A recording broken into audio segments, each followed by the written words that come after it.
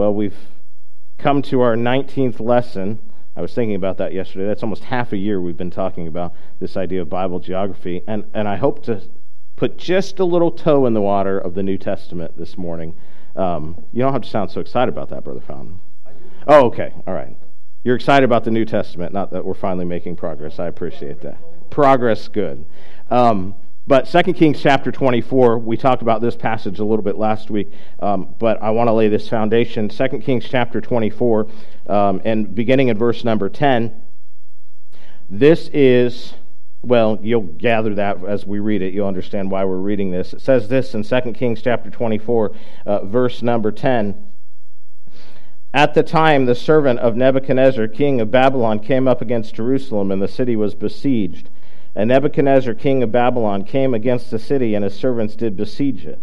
And Jehoiakim, the king of Judah, went out of the king of Babylon, he and his mother and his servants and his princes and his officers. And the king of Babylon took him in the 8th year of his reign, and carried out thence all the treasures of the house of the Lord and the treasures of the king's house, and cut in pieces all the vessels of gold which Solomon king of Israel had made in the temple of the Lord, as the Lord had said.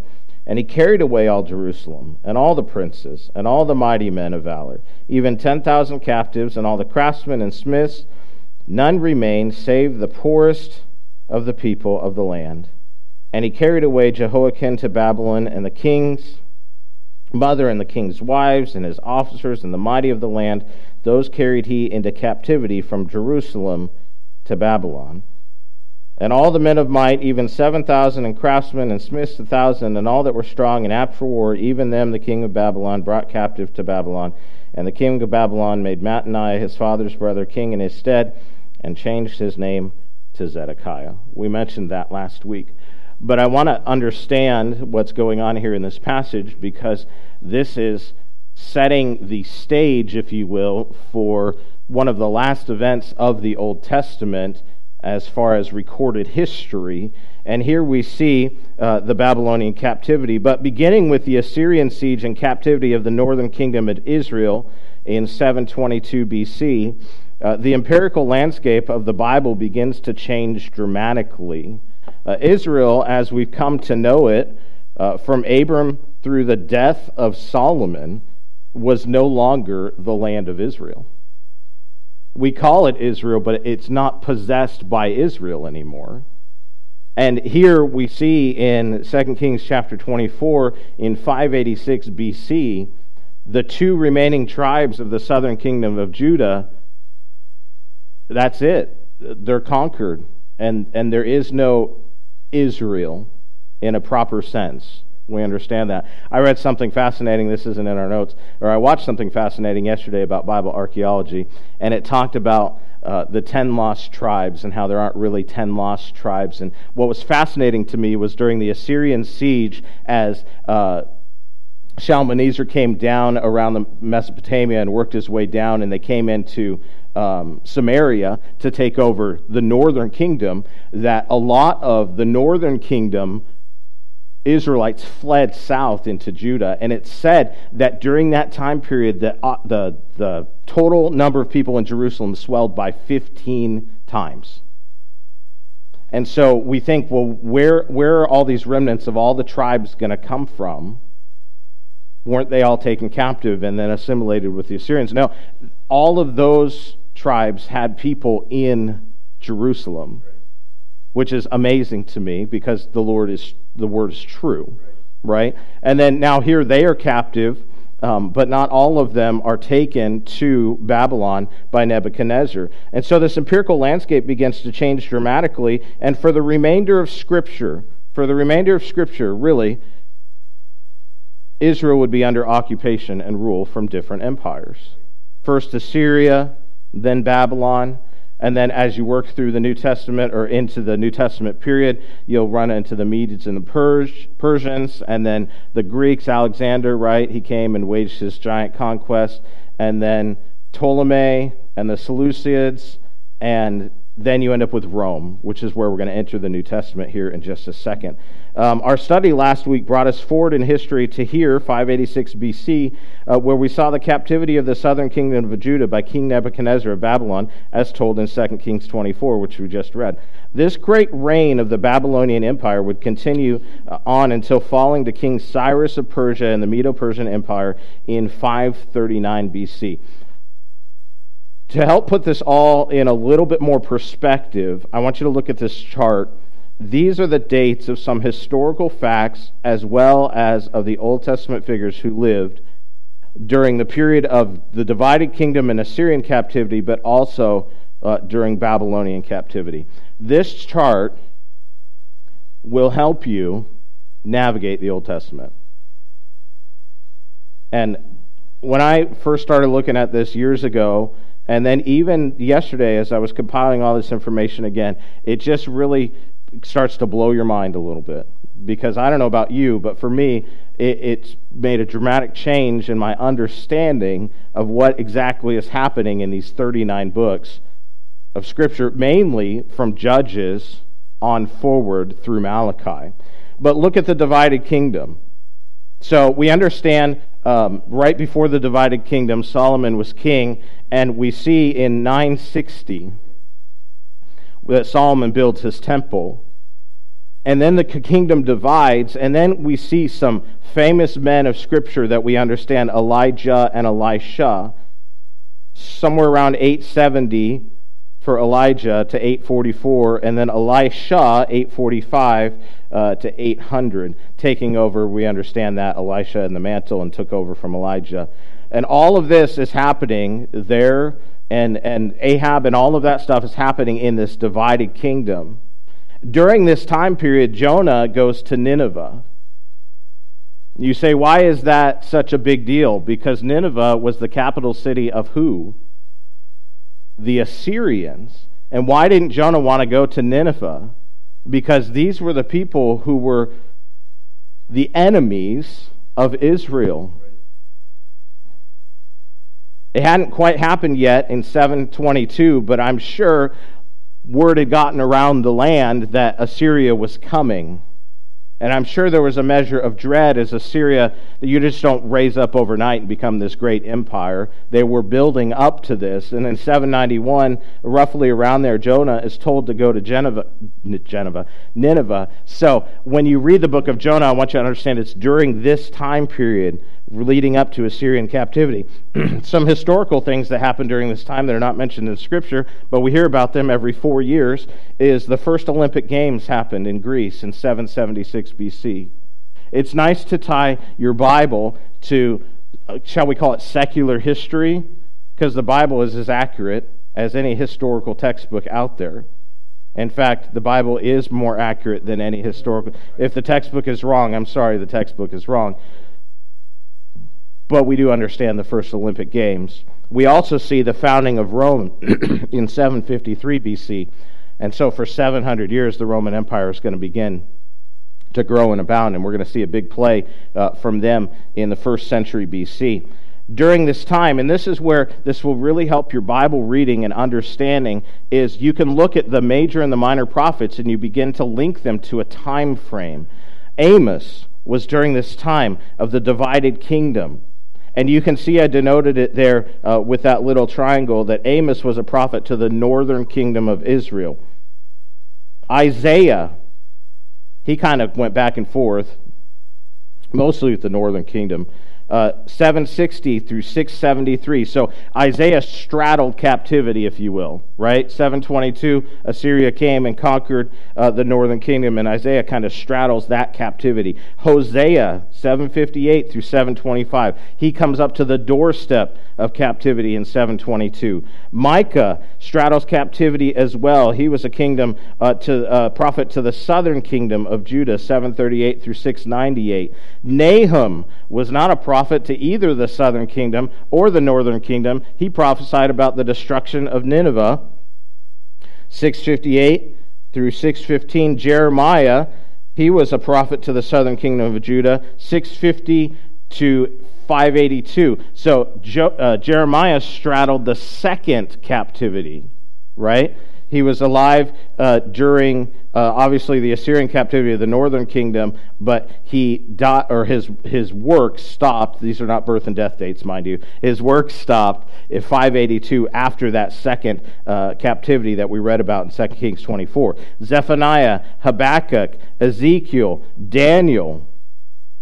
And I think, so here's what I think happens is we read a lot of these things, and because of the way that our Bible is laid out, we tend to think that the events that happened in Malachi are later than the events that happened in Samuel, Kings, and Chronicles, right?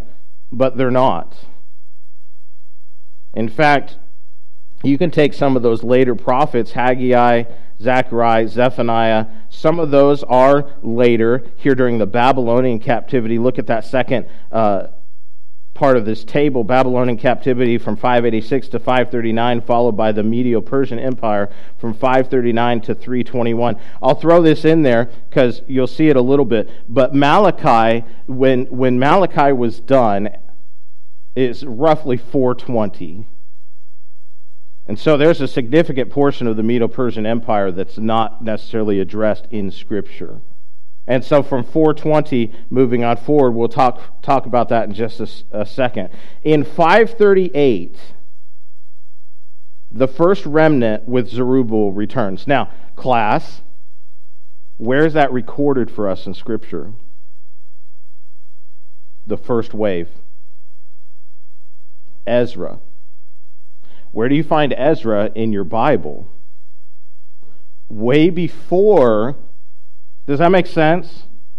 That we need to understand that Ezra, Nehemiah, Esther, Job, Psalm, Proverbs, Ecclesiastes, Song of Solomon, that this is happening, Esther is happening during this time period. It's later than Jeremiah, chronologically. Do we understand that? And I think this gives us greater perspective about what exactly is happening when we view it from this. I know this doesn't necessarily have to do with geography, but it does when we're talking about world empires, right? Zerubbabel comes back in 538, and that first wave comes back. The temple starts to be rebuilt in 536. Where are they coming back from? Babylonian captivity, but Babylon was going to fall under Darius and Cyrus to the Medes and the Persians. And so, was it Cyrus or Darius? I think it was Cyrus that gave them liberty to go back, and he made a decree that they were going to rebuild the temple. And then Zechariah comes, and Haggai. Esther, we see at 478 BC. This is 100 years after the fall of Jerusalem, because Esther happens in captivity. Ezra goes back in 457. Joel prophesies around 450, and then Nehemiah makes his return from 444 to 430, and then it stops. And you can see some of those that crossed over between the Assyrian captivity and the Babylonian captivity when Judah fell in 586. But I want to talk about where we left off here, this undoing of the Babylonian Empire, for just a second. Isaiah, Jeremiah, and Daniel all prophesied that Babylon would fall to the Medes and Persians. Isaiah said this, "Behold, I will stir up the Medes against them," the Babylonians, "which shall not regard silver, and as for gold, they shall not delight in it." Jeremiah 51, that entire chapter, speaks specifically about the impending destruction of Babylon, and even mentions the exact reason why God was going to destroy them with the Medes and Persians. We read about that in 2 Kings 24, but Jeremiah says this in 51:11. He says, "Make bright the arrows, gather the shields. The Lord hath raised up the spirit of the kings of the Medes, for his device is against Babylon to destroy it." Notice this, "because it is the vengeance of the Lord, the vengeance of his temple." What is it that Nebuchadnezzar had done in 2 Kings 24? He had taken the gold instruments of the temple that Solomon had made, and he took them and he defiled them. And so the Lord was exacting vengeance. The fall of the undoing of the Babylonian Empire. Daniel's interpretation, we'll get to this map in just a second. Daniel's interpretation of Nebuchadnezzar's dream in Daniel 2 foretold of the impending destruction of Babylon. In Daniel 5, we see Nebuchadnezzar's son, Belshazzar, making a mockery of the utensils of the temple. Here it was, this whole reason why they were going to be destroyed, and using them as drinking vessels during a wicked party. Belshazzar, the king, made a great feast to 1,000 of his lords and drank wine before the 1,000. Belshazzar, while he tasted the wine, commanded to bring the golden and silver vessels which his father Nebuchadnezzar had taken out of the temple, which was in Jerusalem, that the king and his princes, his wives, and his concubines might drink therein. In Daniel 5:1. That's exactly what happened, we're told about in 2 Kings 24, and exactly what Jeremiah said. This is why they're going to be destroyed. And who was the destroyer then of the Babylonian Empire? It was the Medes and the Persians. They would continue until the fall to Alexander the Great in 331. And you can read all about that. And Daniel ends up straddling both those empires from the Babylonian captivity into what would then merge into being taken captive essentially as a spoil of war by the Medes and the Persians, and Cyrus and Darius and all of those. You say, what does that have to do with anything? Because it's in the middle of this Medes and Persian empire that we come to Malachi, and it stops. What stops? The Old Testament. The Old Testament stops. And there's going to be what we would call the 400 years of silence, or the intertestament period. Leading up into all that, during this 400 years of silence, is the Roman period. I want you to look at that map really quick. This is 117 AD, this map. Look at the massive scale of the Roman Empire. You say, where is Israel? Okay, do you see the Mediterranean Sea? Do you see Cyprus, the island?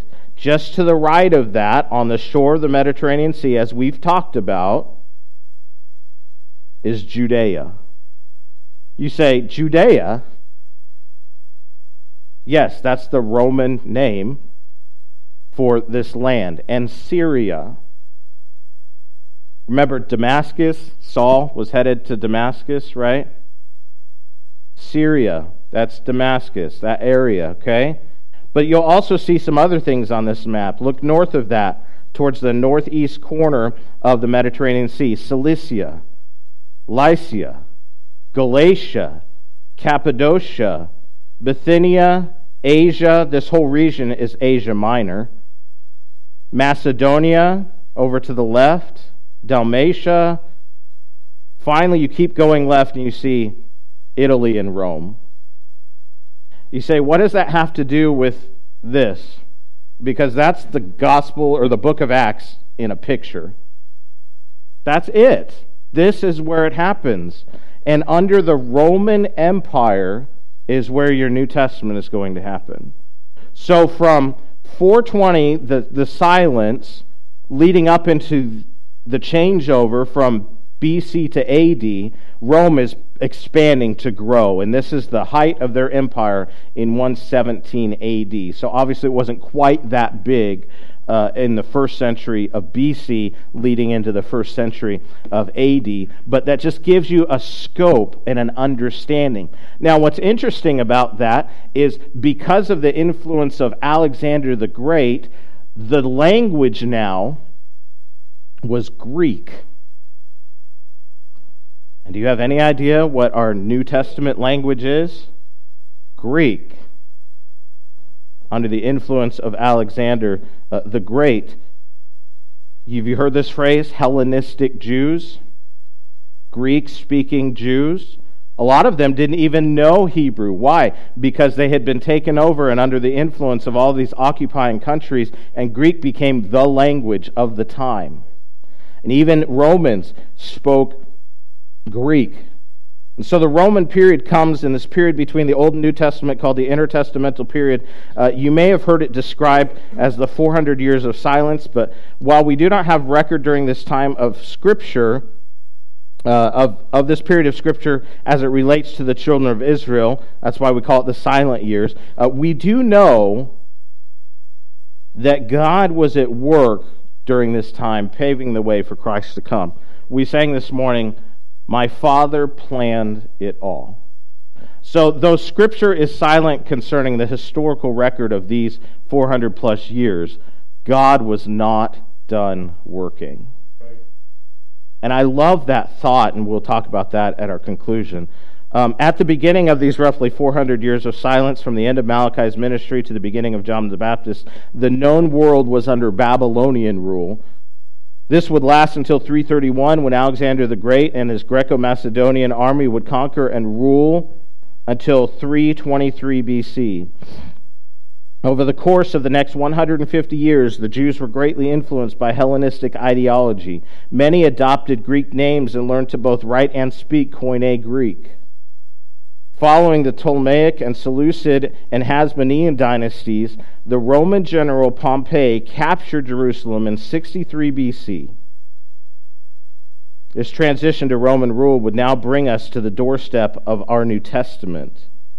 Everything we experience in Scripture, aside from unfulfilled prophecy, happens during this Roman period of history.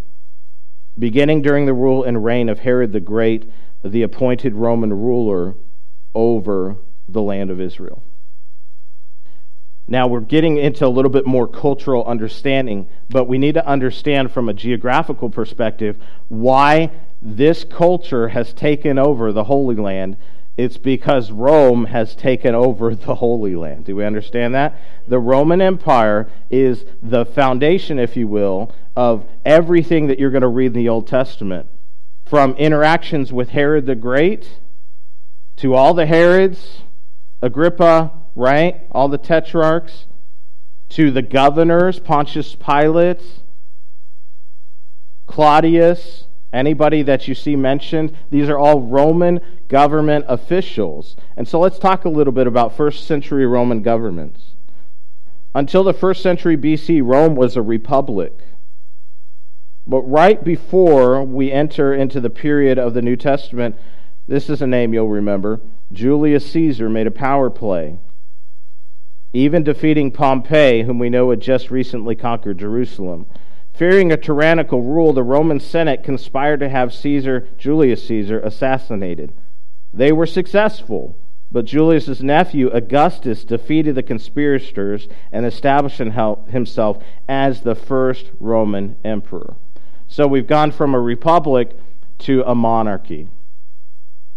And that first Augustus, or that first Caesar, Caesar Augustus, is the individual that we see during Christ's birth. Look at this. Caesar Augustus was from 31 BC to AD 14.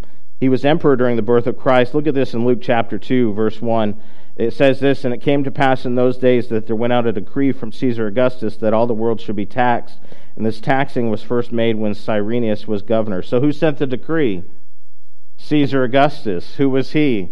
The emperor of Rome, who had just squashed the conspirators from the Senate that had killed his uncle. And he was now ruling as a monarchy for the first time in Roman history instead of a republic. And he sends out this decree. What did he have to do with Israel? What did he have to do with the land of Christ's birth? They owned it. I know that seems rather obvious, but for some people it's not. What do the Romans have to do with our New Testament and God's chosen people of Israel? They're still captive. And honestly, that understanding helps dig into the mindset a little bit of the disciples. When they were looking for the Messiah, they were looking for someone to come and establish the kingdom. Not the heavenly kingdom that we know that Jesus came to establish, but the earthly kingdom. You say, why is that significant? Because they wanted someone, like they thought the Maccabees were going to do, and come and eradicate Rome from their life. And Jesus didn't quite fit that picture. One day he will rule and reign over all. It's not that time yet. Why?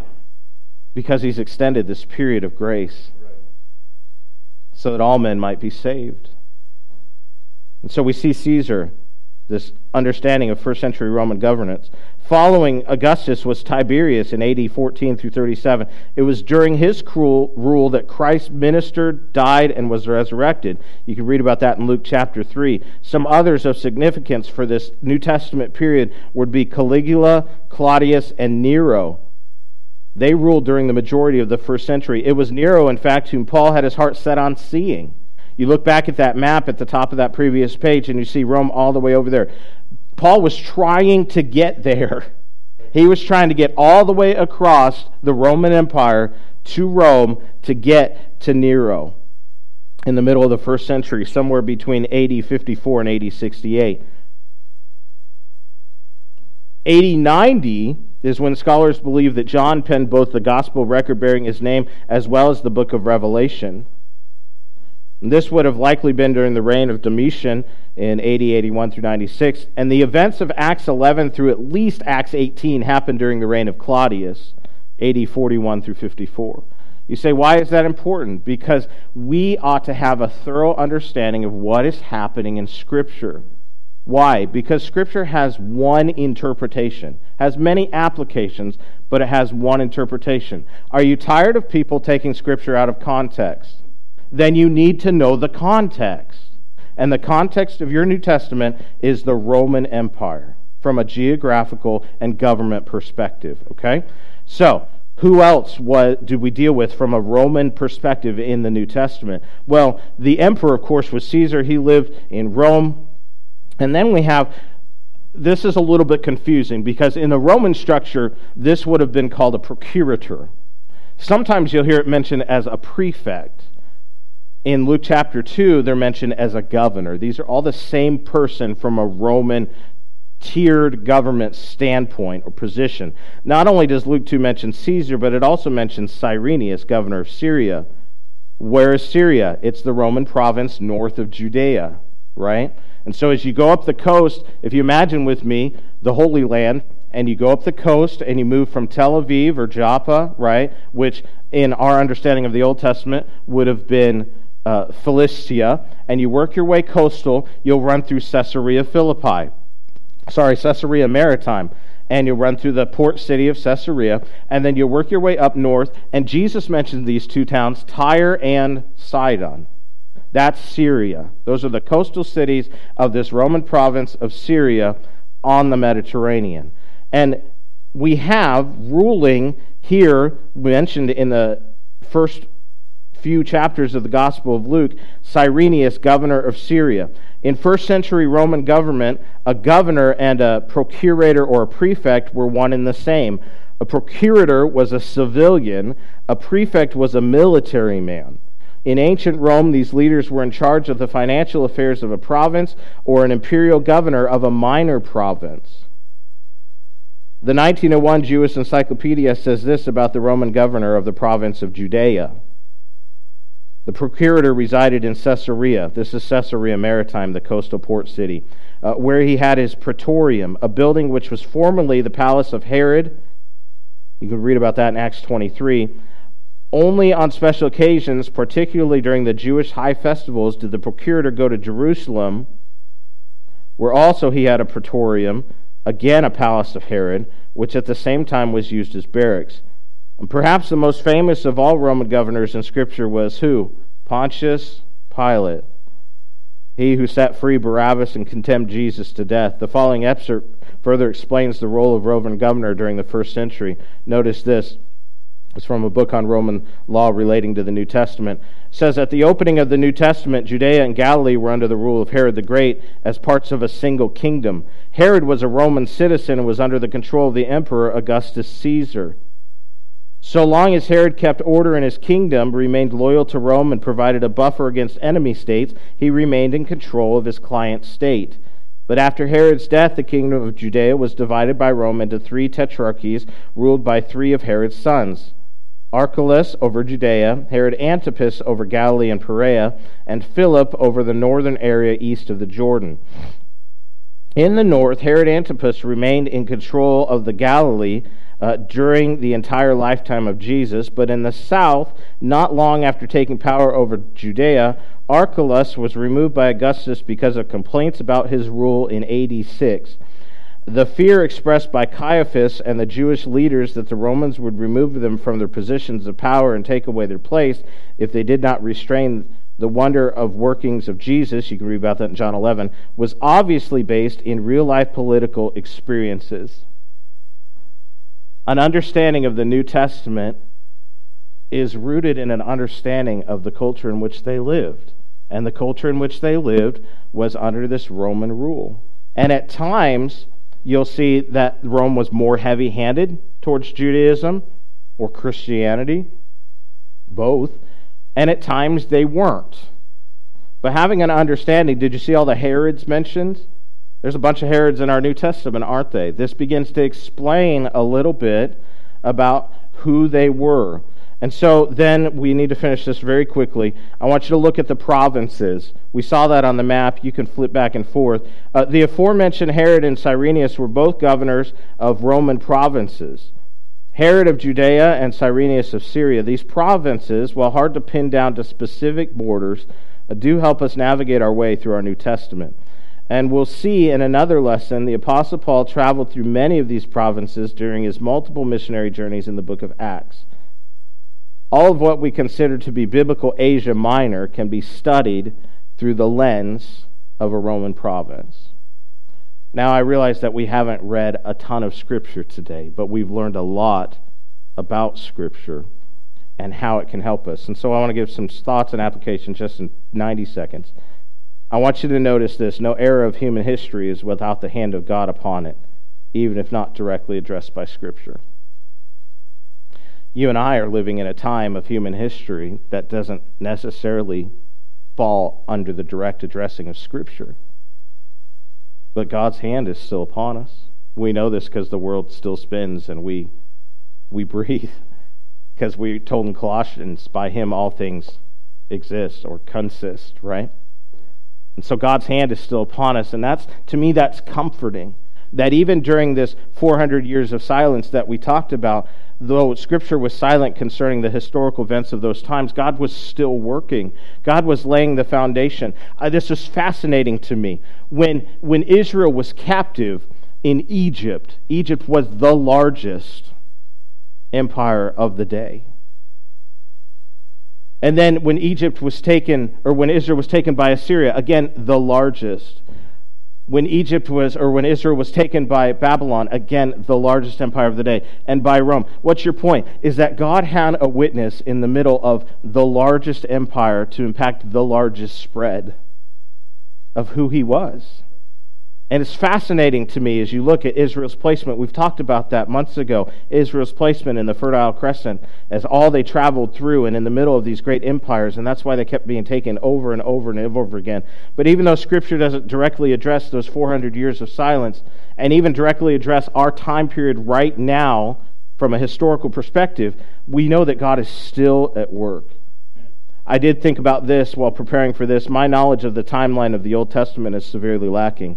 And I need more 2 Timothy 2:15 in this area. What does that say? Study to show thyself approved. A workman that needeth not to be ashamed, rightly dividing the word of truth. To go along with that, another thought is deepening my understanding of the Bible will require work on my part. You say, how do you learn about what Rome was doing this time? You have to study it. It takes work.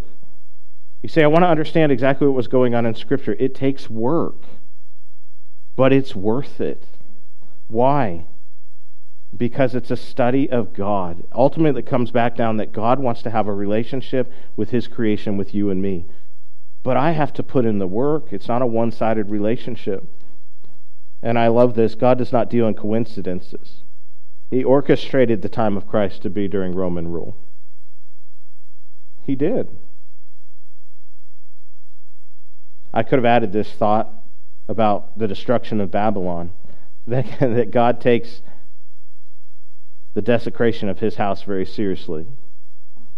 There's some churches that need to consider that as they go to worship. I don't think they're worshiping in spirit and truth this morning in America. That God takes the desecration of His house very seriously as evidence of the destruction of Babylon because of what they did to His temple. So I hope this helps you, this understanding. You can look at that final map at the very end. You can see a little bit of the New Testament Roman provinces. It's just a little bit of a zoomed-in view compared to the first map. Father, we thank